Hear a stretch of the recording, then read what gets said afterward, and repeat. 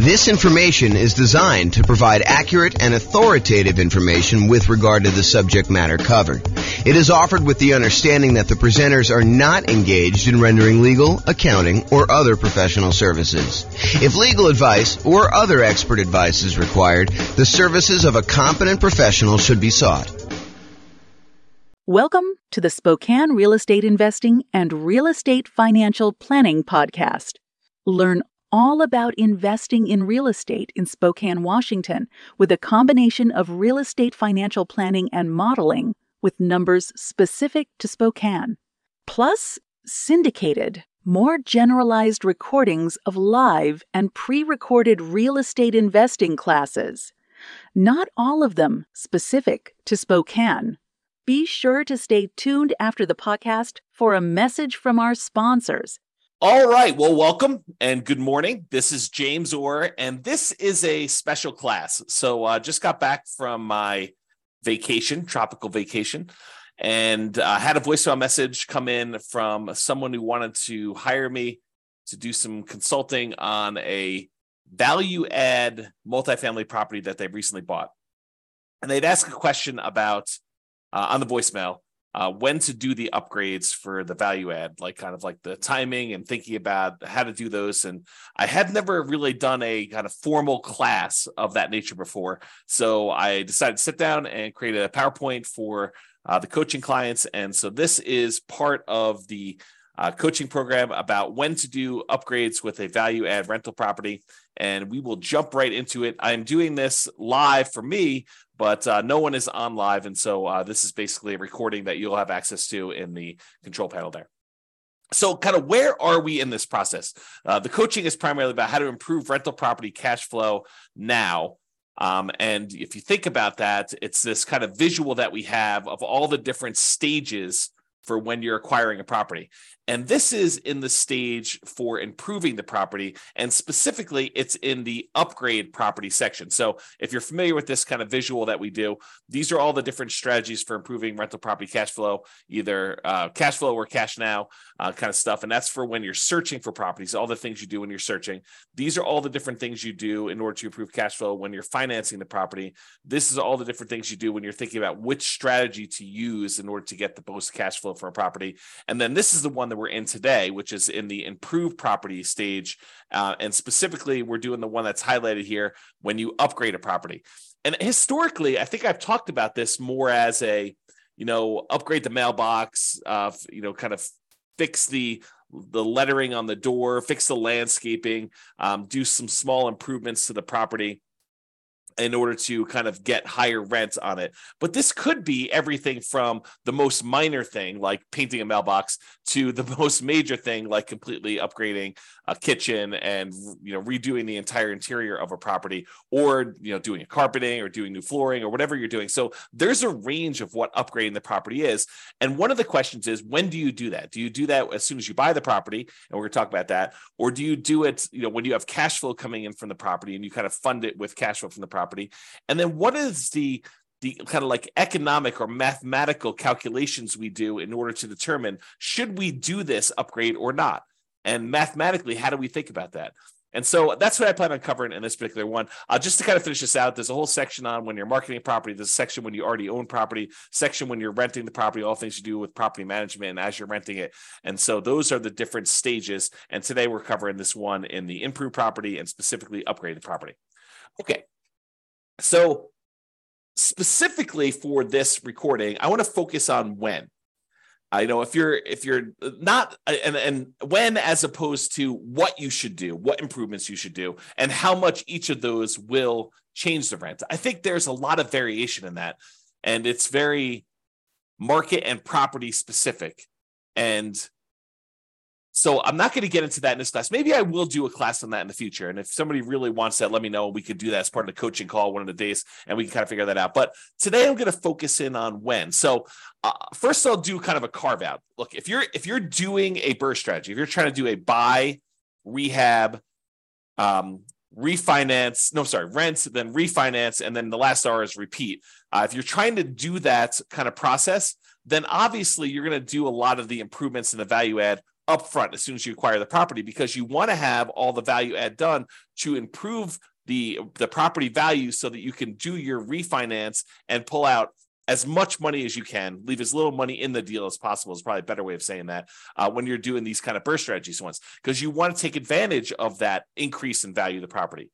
And likewise, if you're buying a property with the sole purpose of flipping it, you're going to buy a property, you're going to do a bunch of rehab to it, especially if you're going to do a big multifamily where you do rehab, you get tenants in there, you raise the amount of rent you're getting, which raises the value of the property, and then you're going to go sell that property, 3 months, 6 months, 12 months, a year or two down the road, then you're probably going to want to front load as much of these as possible. I think when the nuance comes in is when you plan on holding the property long term. You're not going to do a burst strategy, which you're going to front load and do as much of the stuff as you can as quickly as possible. And you're not going to try to do a value add in order to sell a property quickly.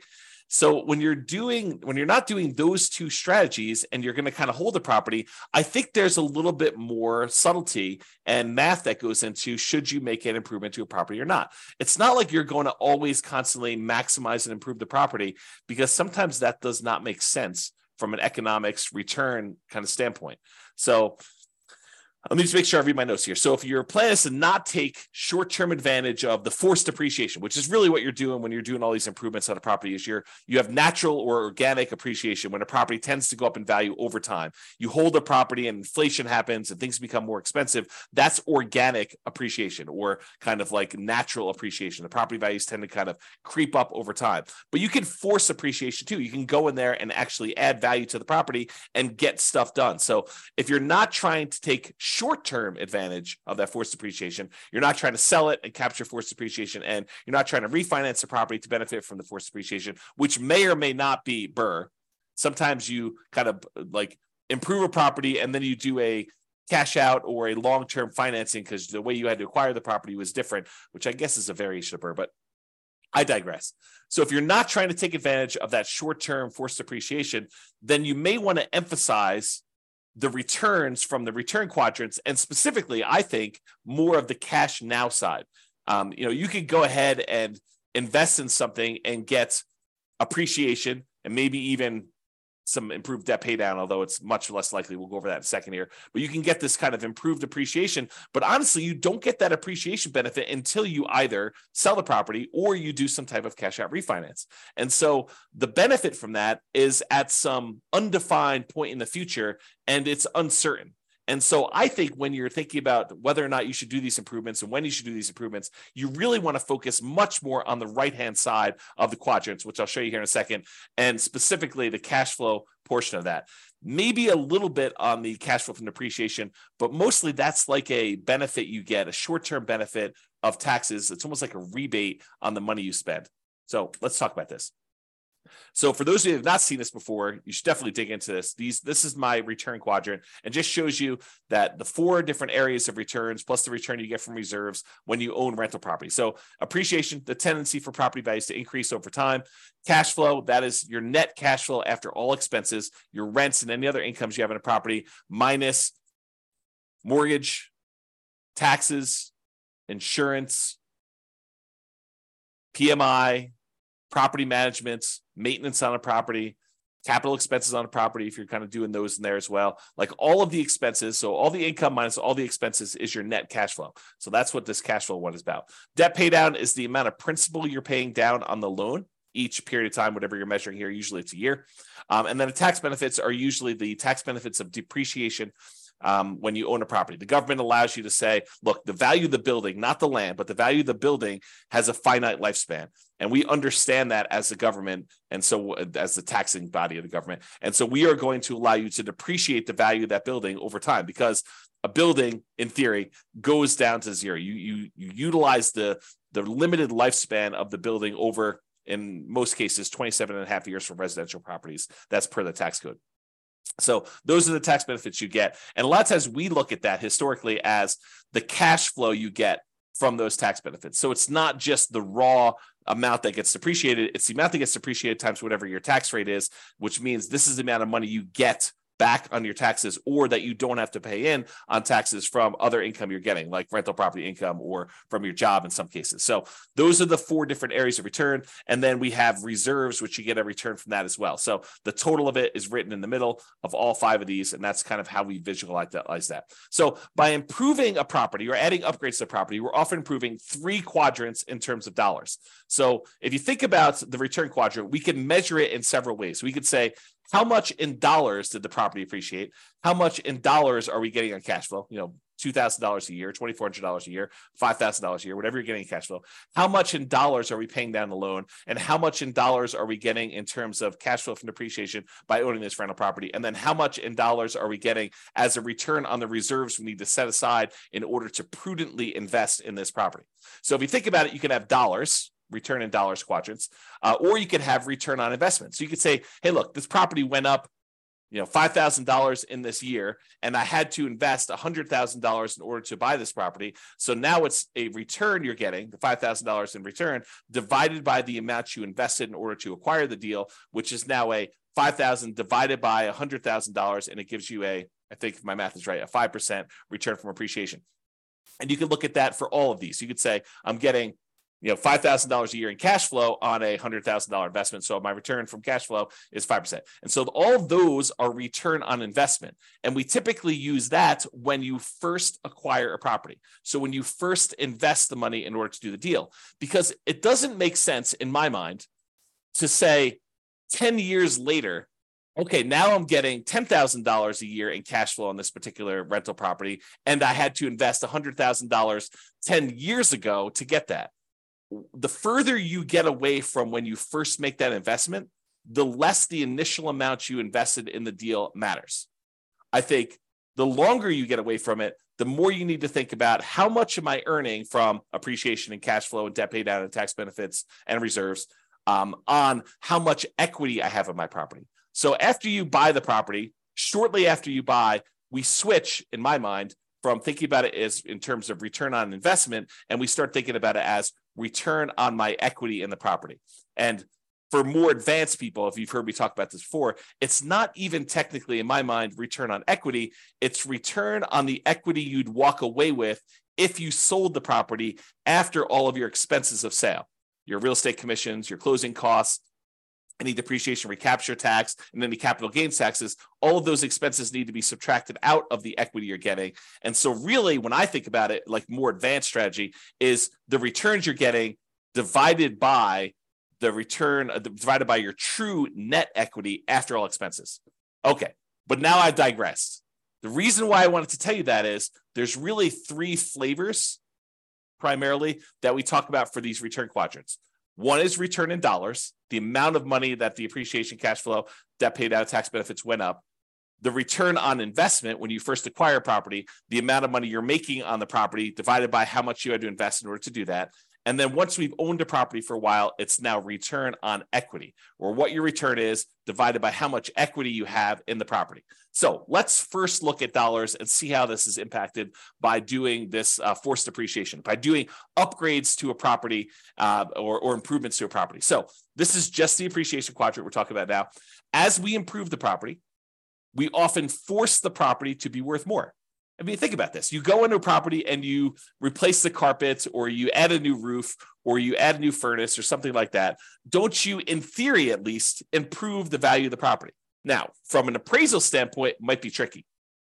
However, with multifamily properties, a lot of times if you're able to get more in rent because of the way that they can calculate what a property is worth based on a cap rate, we can now say that because rent is more, now the property is worth more. This doesn't apply nearly as much to single family homes, probably even duplexes, triplexes, and fourplexes. The more properties you get, the more units you get, the more this cap rate idea and valuing properties using cap rate can matter. So the more rents we get on a property, the more the property is worth. When you and to a lesser degree with things less than 5 units, but more commonly with 5 units or more. So with these kind of like single family homes, duplexes, triplexes, fourplexes, a lot of times improving a property in order to increase rent is not going to necessarily directly improve the value of the property. Really what we use to determine value for properties on like single family homes, duplexes, triplexes, and fourplexes are comparable sales.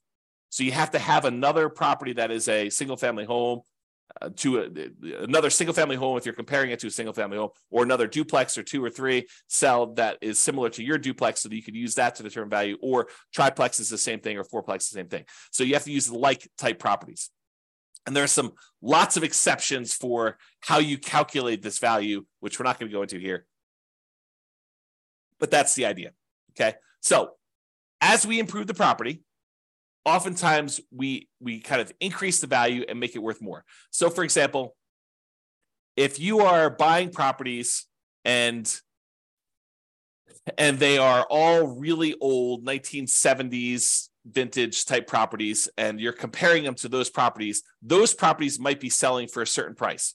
But if you completely rehab your property, upgrade the kitchen, upgrade the bathrooms, upgrade the flooring, upgrade all the windows, upgrade the roof, upgrade the furnace, the heating and air conditioning, HVAC, if you upgrade all that stuff, now you should be comparing that property to similar properties of similar quality.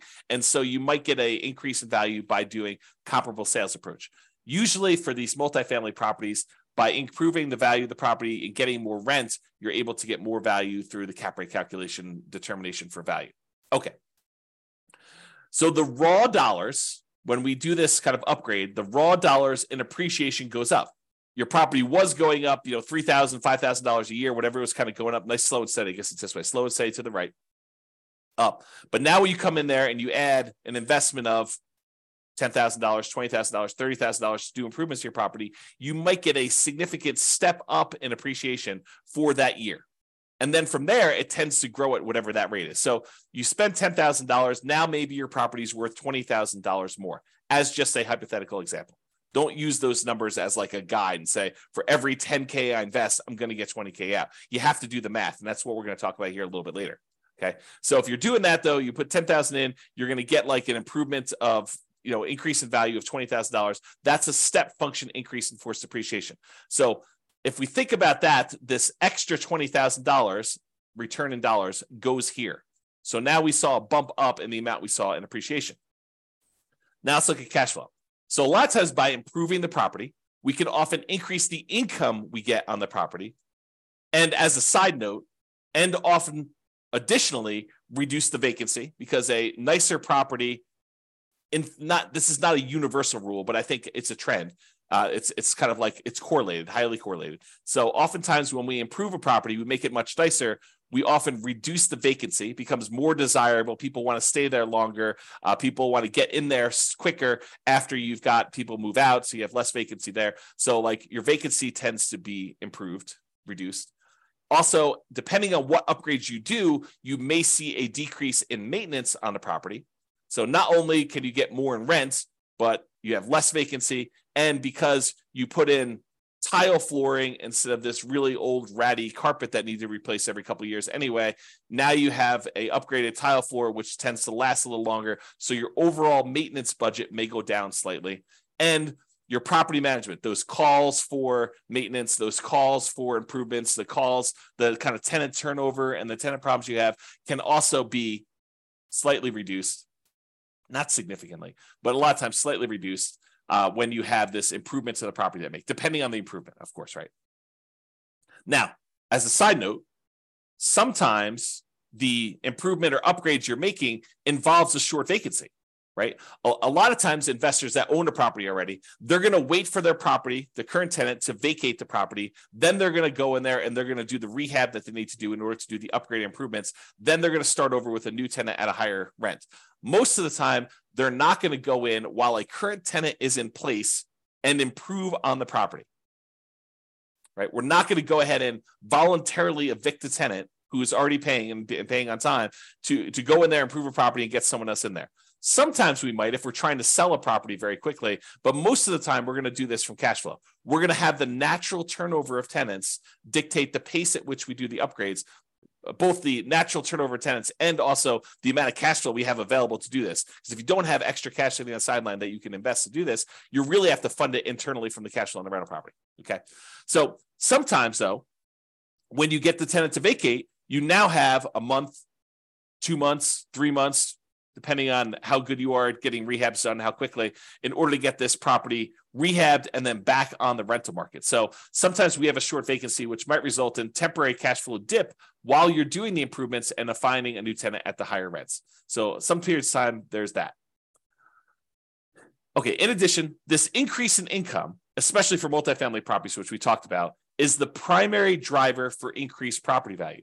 So when we're talking about these 5 units and up, especially, by getting more in rent, by improving the cash flow, the net operating income on the property, we are able to increase our cap rate on the property, which means that in order to have if we were going to sell the property and we're getting a certain amount of rent and the cap rates for similar properties like this are selling for whatever they are, that means that we can get a higher price to get about the same cap rate, if you think about it that way.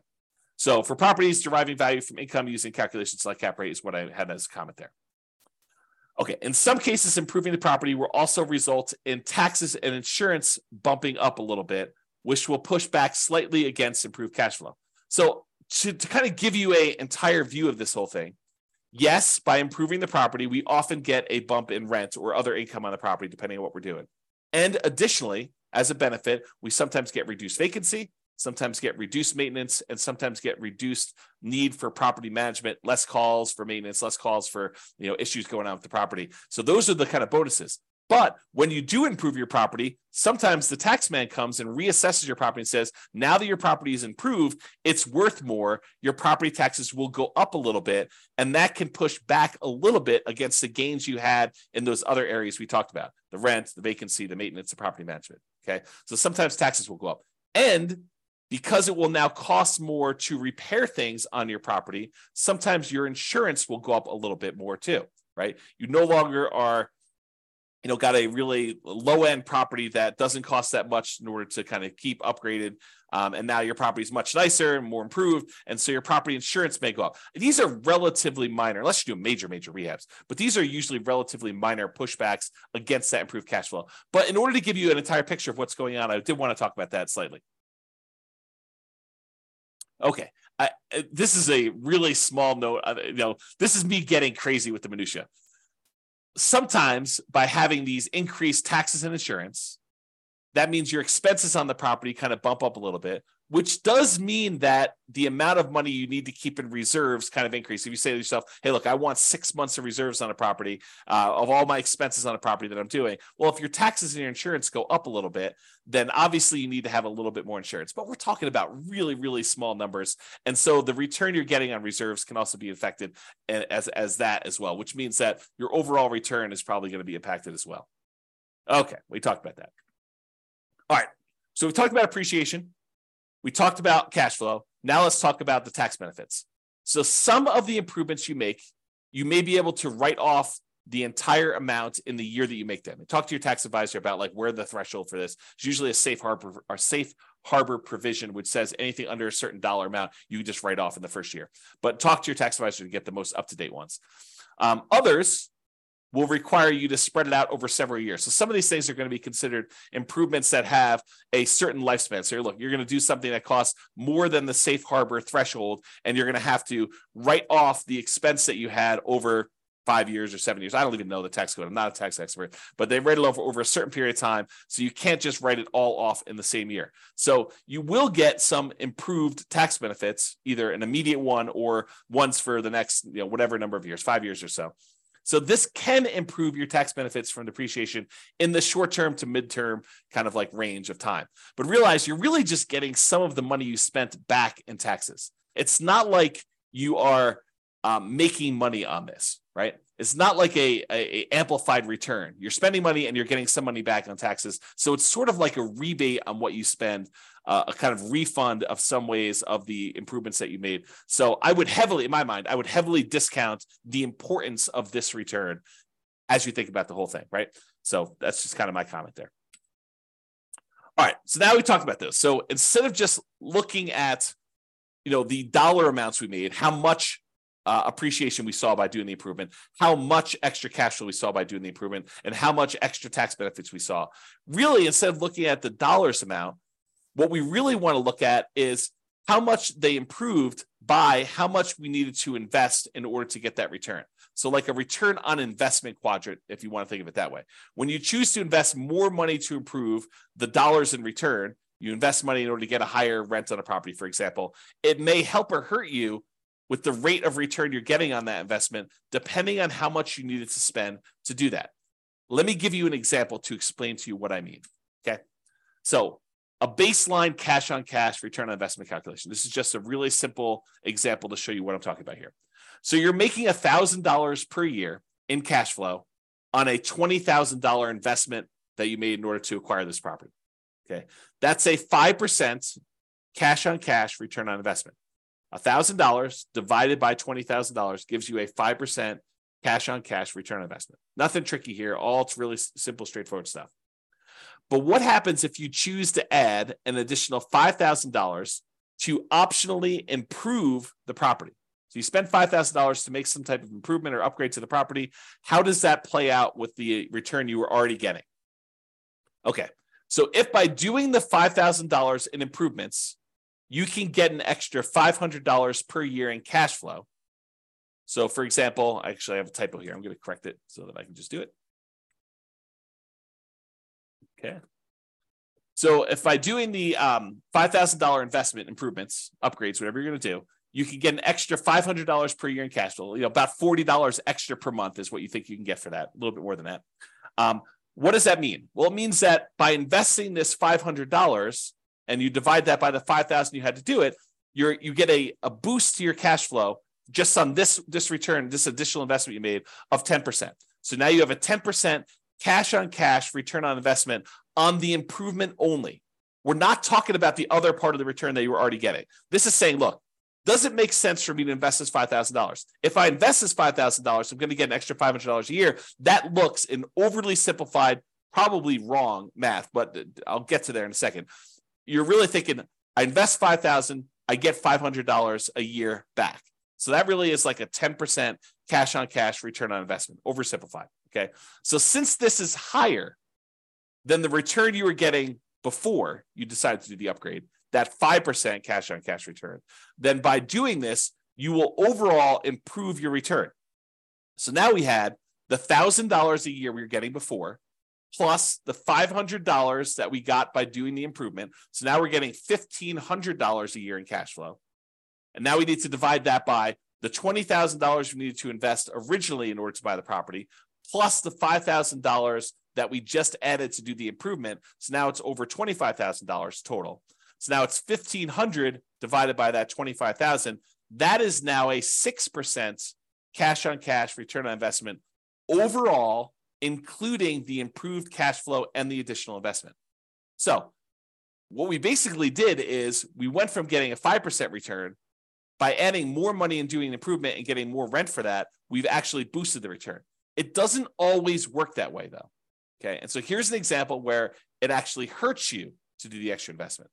So imagine you did the same $5,000 improvements, but instead of getting $500 per year in extra cash flow, you only get $200 per year. So that $200 in extra cash flow divided by that $5,000 that you invested is really a 4% cash on cash return on the improvement only. Okay. Before, when we were getting $500, that was a 10% cash on cash return. Now we're only getting $200. So that's only a 4% cash on cash return on investment on the improvement only. So now when we add that and the additional investment to the previous returns we were getting on the rental property, the $1,000 we were getting per year, plus now $200 for $1,200 total after the upgrades, divided by $20,000, which was the initial investment we made, plus the $5,000 in upgrades. Now we've got $1,200 divided by $25,000, which is 4.8. That return is now lower than the return we were getting previously. So you think about this. You said, look, I'm going to invest $5,000 and I'm going to get this, additional $200 a year in cash flow. That's not good enough to actually improve what you were already getting. You're getting a lower overall return. You're getting more cash flow. You're getting $1,200 a year when before you were only getting $1,000. But this is really like you're hurting your overall return when you look at it this way. And that's just what I want to point out is, so there are times when it does improve your position, and there are times when it makes it worse. And that's what you should realize. So with that being said, this was just looking at that one cash flow part of the return, the cash on cash return on investment, assuming you did these improvements as part of the purchase. Because remember, we're doing this like really early on, so I'm using that return on investment thing. If you're making the improvements later, if you're doing this a year or 2 or 3 or 4 or 5 down the road after owning it for a while, I think you should be thinking in terms of return on equity, not anymore on your return on the initial investment. So instead of that $20,000 to acquire the property, now this becomes your kind of like return on the equity you have in the property as a return overall. And by doing these improvements, because a lot of times doing the improvement actually increases the value of the property, it increases that appreciation like a step function. That means that your equity has increased. So this can hurt your return even more if you think about that. Okay. So don't get too caught up on this. I just want you to understand this is not a super simple, straightforward calculation that we do. And this is why I think not a lot of people tackle this, right? It's like it's highly nuanced if you really step back and think about it and think about like, well, really, what do I want to improve? Do I want to improve my return on initial investment? No, because I don't think that matters anymore. I really want to think about what my return is on the equity I have in my property and probably specifically return on true net equity. But then you have to think about how this impacts your overall equity if you're going to do that. Okay.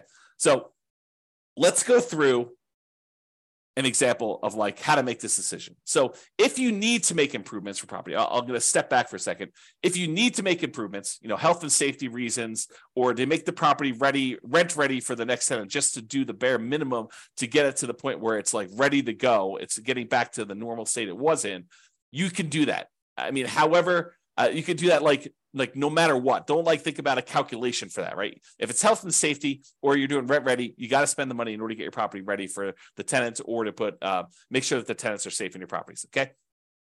However, if you're doing optional improvements, you're thinking about upgrading a kitchen or replacing flooring with something higher end or something like that. In general, and to simplify, I'd like to improve the property when, here are some criteria. Number one, this will improve the value of the property. So there are probably exceptions to this, but in general, what I like to think about is, will this make the property more valuable overall? And if it will, then I tend to say, okay, that is one criteria I'd like to see happening. There are probably some exceptions, like if the return you're getting in this next step here, if the return you're getting is so good, but it just sort of holds the property at its current value, I may still be willing to do that. But ideally, it's when they will improve the property, improve the value of the property. Additionally, I can get a good return on the money I'm investing. And as soon as I said that, you're like, well, James, what's a good return? I'm so glad you asked. Okay. So what is a good return? The good return is, think about where you can invest money now and what return you can get with similar risk characteristics. So if you say, I could take this money and go put another down payment down and acquire another rental property, and this has similar risk characteristics to what I'm already doing, then you could make an argument that if the return you're getting by buying the new rental property and putting down payment is better than the return you can get by paying for this improvement, then maybe you should go do the new rental because that's a better return. Or if this is similar to that, and maybe you don't have enough for a full down payment, but you have $20,000 and the $20,000 can get you a similar return you want to do. So you have to look at these things and decide, is this a good return for the money I have? Another thing, which I didn't have on here, which I probably should have, but just made this presentation. I think it matters what you're trying to accomplish. In some of our other modules, we've talked about this idea of, what is your financial independence goal? What does it look like when you're financially independent? And how do you get there? Are you buying properties to rehab, fix up, resell, take the money, and then use that to pay off other properties?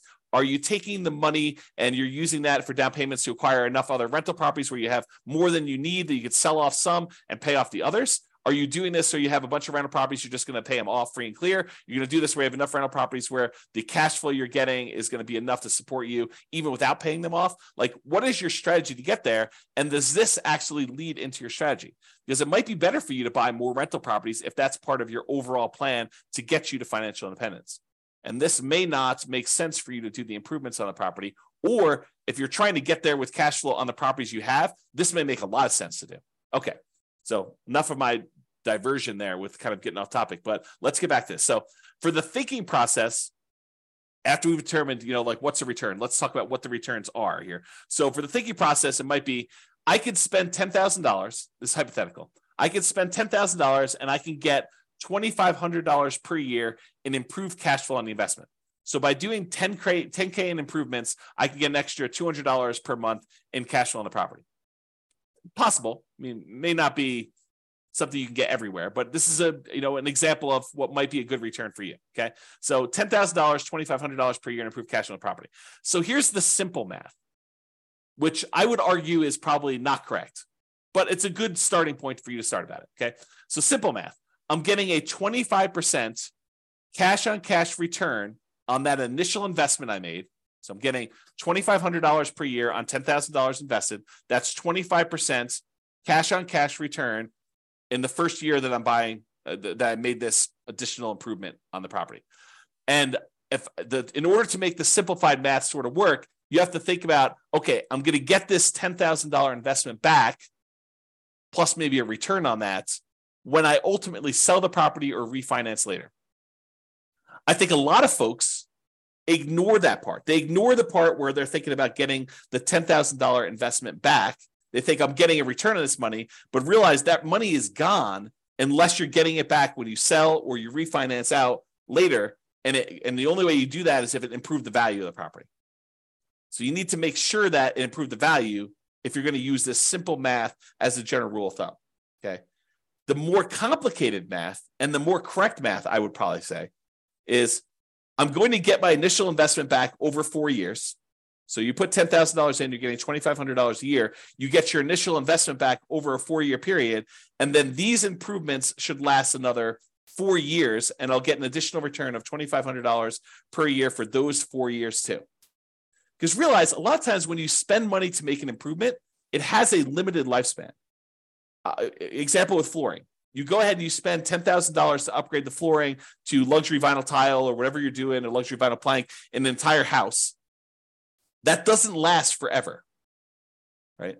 That may last for 5, 10 years, something like that. I used 8 in this example, but it's really whatever the lifespan of what you're buying is. If you're doing carpet, carpet may only last, I don't know, depending on how bad your tenants are with carpet, 2, 3, 4, 5 years, a few tenant cycles. If you're really lucky, the private tenants take care of stuff, maybe 10 years.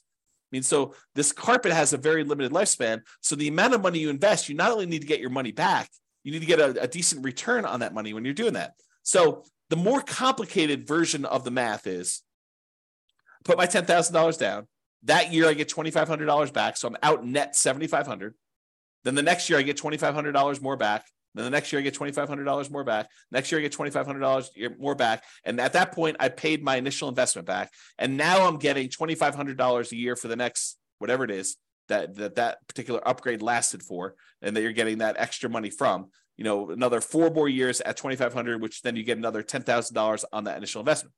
So how do you do that calculation? Well, I'm going to show you on the next slide. It's called an internal rate of return calculation, or an IRR calculation. And you just use Excel to do it. And I'll include a copy of the Excel spreadsheet so you can go download it and modify it. But I'll show you how to do it. So basically, you look at what the return is by putting money in and getting some money out over that, whatever time period is that you're going to hold that. And then that is the return you look at to determine whether that is a good return for you or you can get better elsewhere. So that's how you can look at it. So some investors, by the way, and I'm done with this example of like when to approve. Those are the general rules I have. Some investors prefer to have the property self-fund the improvements. In other words, pay for it out of cash flow. So the existing cash flow on the property needs to accumulate so that you get the $10,000 you need in order to do the improvements. You don't do the improvement until the property generates $10,000. Then at that point, at the next tenant turnover, when the next tenant voluntarily moves out, then you go in there, you take all the extra cash you have, you improve that particular unit, and you slowly move up over time through the natural organic tenant turnovers that you have and the cash flow you're getting from your rental properties, and then you kind of up your rental properties and the rent you're getting on each one as you go. Okay, so a lot of investors will look at it that way. Some investors have extra cash outside of it, and they're willing to go and use that money in order to fund the deal in order to do that. But I think less are willing to do that. I think more of them are willing to fund it internally from the property, and fewer are willing to do that up front. Unless you're doing like BRRRR or you're trying to do a property where you're selling, I think a lot of investors will add money in order to do those up front. And I have an important note on here, but I think I covered it, and that is you need to get the amount invested back and get a return on that money. It's not just the return. It's not just I put in $10,000 and I get $2,500 a year. You need to think about, okay, I get $2,500 back, but when am I getting that $10,000 I invested back? And the exception to this is unless you're getting that back on sale. You're thinking about, okay, I'm getting this extra rent, but I'm going to get this $10,000 back when I sell it or when I cash out refinance later on. And so you have to think about it that way. But be careful with that thinking, right? Because a lot of times you're not going to get that back, because you had to go and do the upgrade again 4 years, 10 years later when the flooring wears out and you got to do another upgrade, or the HVAC wears out or the roof wears out or whatever you're doing. So you're not always getting that back. And so you really want to think about a better way to do this is that internal rate of return. Speaking of which, let's talk about that. So here's to the right is this really simple version of the spreadsheet. All it shows you is all the different years and the amount that you invested and the return you got in that year. And if you need more years, just go ahead and add additional ones. Make sure you change the formula so that it calculates it right. So it's using all of the different years to do it. But you'll want to go ahead and add however many years that particular investment added. And in some cases, it's more complicated than this, right? Like you invest $10,000 now and $4,000 3 years from now, and you got $2,500 back in the first year, or maybe less in the first year because you had some vacancy time. So maybe you get $2,000 back in year one, and then next year you get $2,500. Next year you're going to get $2,600. Next year you get $2,700. You can change all these numbers, and it will do the right calculation for you. That's what internal rate of return does. Internal rate of return is, if you think about it this way, it allows you to calculate the return when you have irregular money in and irregular money out. So it takes into account that you put in money in year one, but you might have to put in more money in year 4 or year 5 or year 6 or all of those, and you get certain amounts of money out in year 1, 2, 3, and they could be different in each of the years. And then how do you look at all of those inputs and outputs, money in, money out, and figure out what your overall return is on that whole thing? That's what this is about. So you spend the $10,000. What I've modeled here is I spend $10,000. I got $2,500 a year for 8 years. So my net investments in year one was $7,500. In fact, let me correct this because this is bothering me a little bit. There we go. Oops. Okay, now it's a little bit clearer. So you basically have $10,000 invested, $2,500 you got back in that first year. So you had a net of $7,500 out in the year one, and then you have $2,500 net out in years 2 through 8 because you didn't have any additional investment in any of these other years, and that gives you an internal rate of return of 27.12%. So according to Excel, just plug these numbers in Excel, it'll pop out the number for you, and it's telling you you're getting a 27.12% return on that initial $10,000 investment if you actually did this investment and you got money in this kind of timing. So that becomes the question. Is 27.12% a good return for you? Could you invest $10,000 somewhere else and earn 27.12% per year internal rate of return with similar risk characteristics? Okay, so that's the way to think about it. All right, so in conclusion, this last slide. In conclusion, when do you do upgrades on a value-add rental property?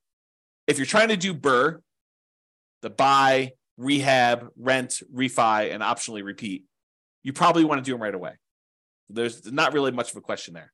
If you're looking to sell the property, probably want to do them either as soon as possible or just long enough in advance of the sale to document improvement in rent to justify a higher sale price. So sometimes it takes time from once you do the thing to show I've got this record of rents, and then you got to document it, and there's some negotiation there. But you want to be able to document it, so you need to figure that out with your real estate agent. Or if you're looking to keep the property, in general, at a reasonable pace between tenant turnovers. So as tenants turn over in your property, you would consider what improvements to make there and what your return you would earn by doing those improvements and whether that is worthwhile doing. Some investors will want to have the property self-fund these improvements from cash flow between tenant turnover. So you accumulate enough cash from the property that it's generating that you take some of the money and you do this. Now realize, if you're doing it as we suggest, you're putting aside money for maintenance on a property already. Now, this isn't always maintenance. You want to be careful you're not spending, maintenance for a roof on an upgrade of improving a kitchen, right? You want to make sure you have enough money set aside for maintenance on things that you're doing on a property.